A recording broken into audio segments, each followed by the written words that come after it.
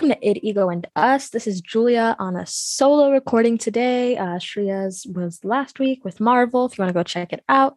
This week is Unsolved Mysteries.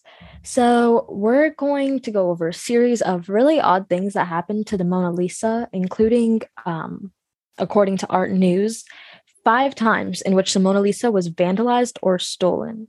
So, the Mona Lisa was in the case you're by some off chance unaware, an extremely famous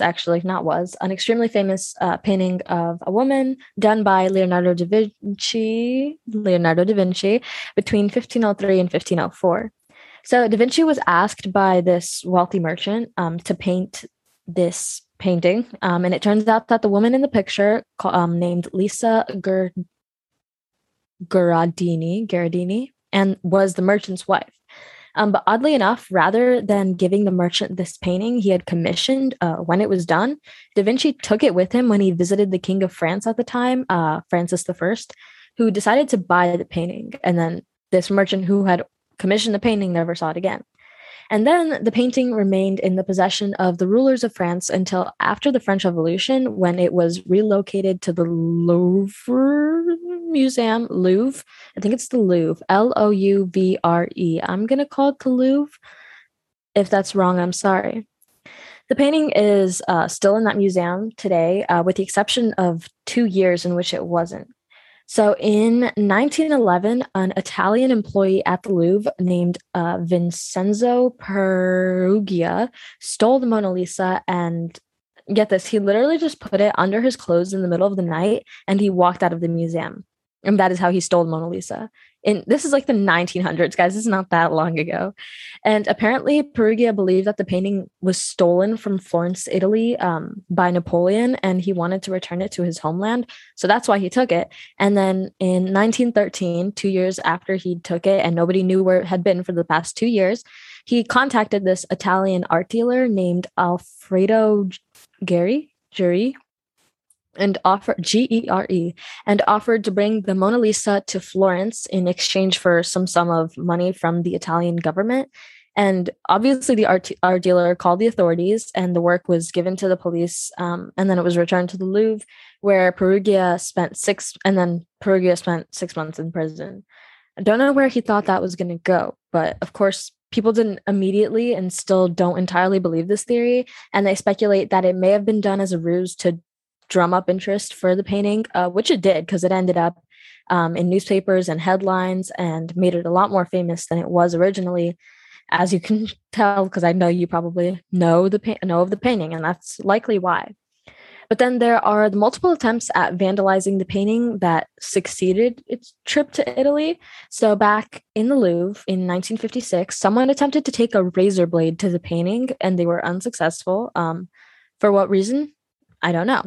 And then in what I believe is the same year, a man named, Hugo Unjaga Villegas threw a rock at the painting, but it was behind glass at that point, so no permanent damage was done.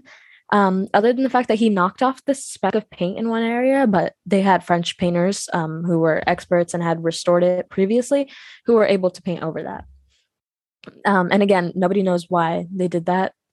But then in 1974, while the painting was on tour at the National Museum in Tokyo, a 25-year-old Japanese woman named, Let me read it. Tomoko Yonizu. I'm sorry if I said that wrong. Tried to spray paint the canvas, I believe in red, on its first day of viewing. And while the two ones, again, were seemingly without reason, Yonizu was supposedly a part of a disability activists group who were angry at the National Museum because they weren't providing a means for disabled people to view the Mona Lisa. So she wanted to act out against them. And then she was able to spray the painting, but again, it was restored and the paint was taken off. I'm not really sure how they do that. But nonetheless, it was. And she was detained and fined, although her act of painting over the Mona Lisa did get her what she wanted. And from an overview perspective, seems like the right thing. Obviously, that you shouldn't, I'm not promoting the vandalization, is that a word, of famous pieces of artwork or any artwork at all. But the International Museum set aside a day for disabled people to view the painting. So her rebellion was effective. And then again, another vandalizing of this paintings, poor woman. Then in 2009, a Russian woman went into the Louvre and smashed a teacup against the Mona Lisa. I really hope I'm not saying that wrong. I definitely am, though. The Louvre. I really should have looked that up. Anyway, smashed a teacup against the Mona Lisa, and witnesses say she was clearly deranged, and authorities said she was acting out because she had been denied French citizenship. And maybe they were making that up. That sounds a little bit made up to me. I don't know. And then again, thanks to the glass case, the painting wasn't damaged. But obviously, these continued offenses to the painting made them rethink their security. I would have rethought it after the first one, but maybe that's just me. So the Mona Lisa was moved into its own gallery, further away from the other less famous pieces of artwork. And in 2019, so just 3 years ago, what's it called? The glass was upgraded. I guess that means it was made thicker. I don't know. I read that it was upgraded. I would assume made thicker, made bulletproof, whatever. But it doesn't stop there, because just this year in 2022, a 36-year-old man smeared cake on the painting during a protest against climate change. He said something about artists viewing the earth, and so the art should view the earth. I don't know. He seemed a little bit crazy too. The man was detained, and obviously he only smeared the glass, so the painting was fine. And that's all that we have. So that's sip number 3. See you guys next week. Thank you for listening to It, Ego, and Us.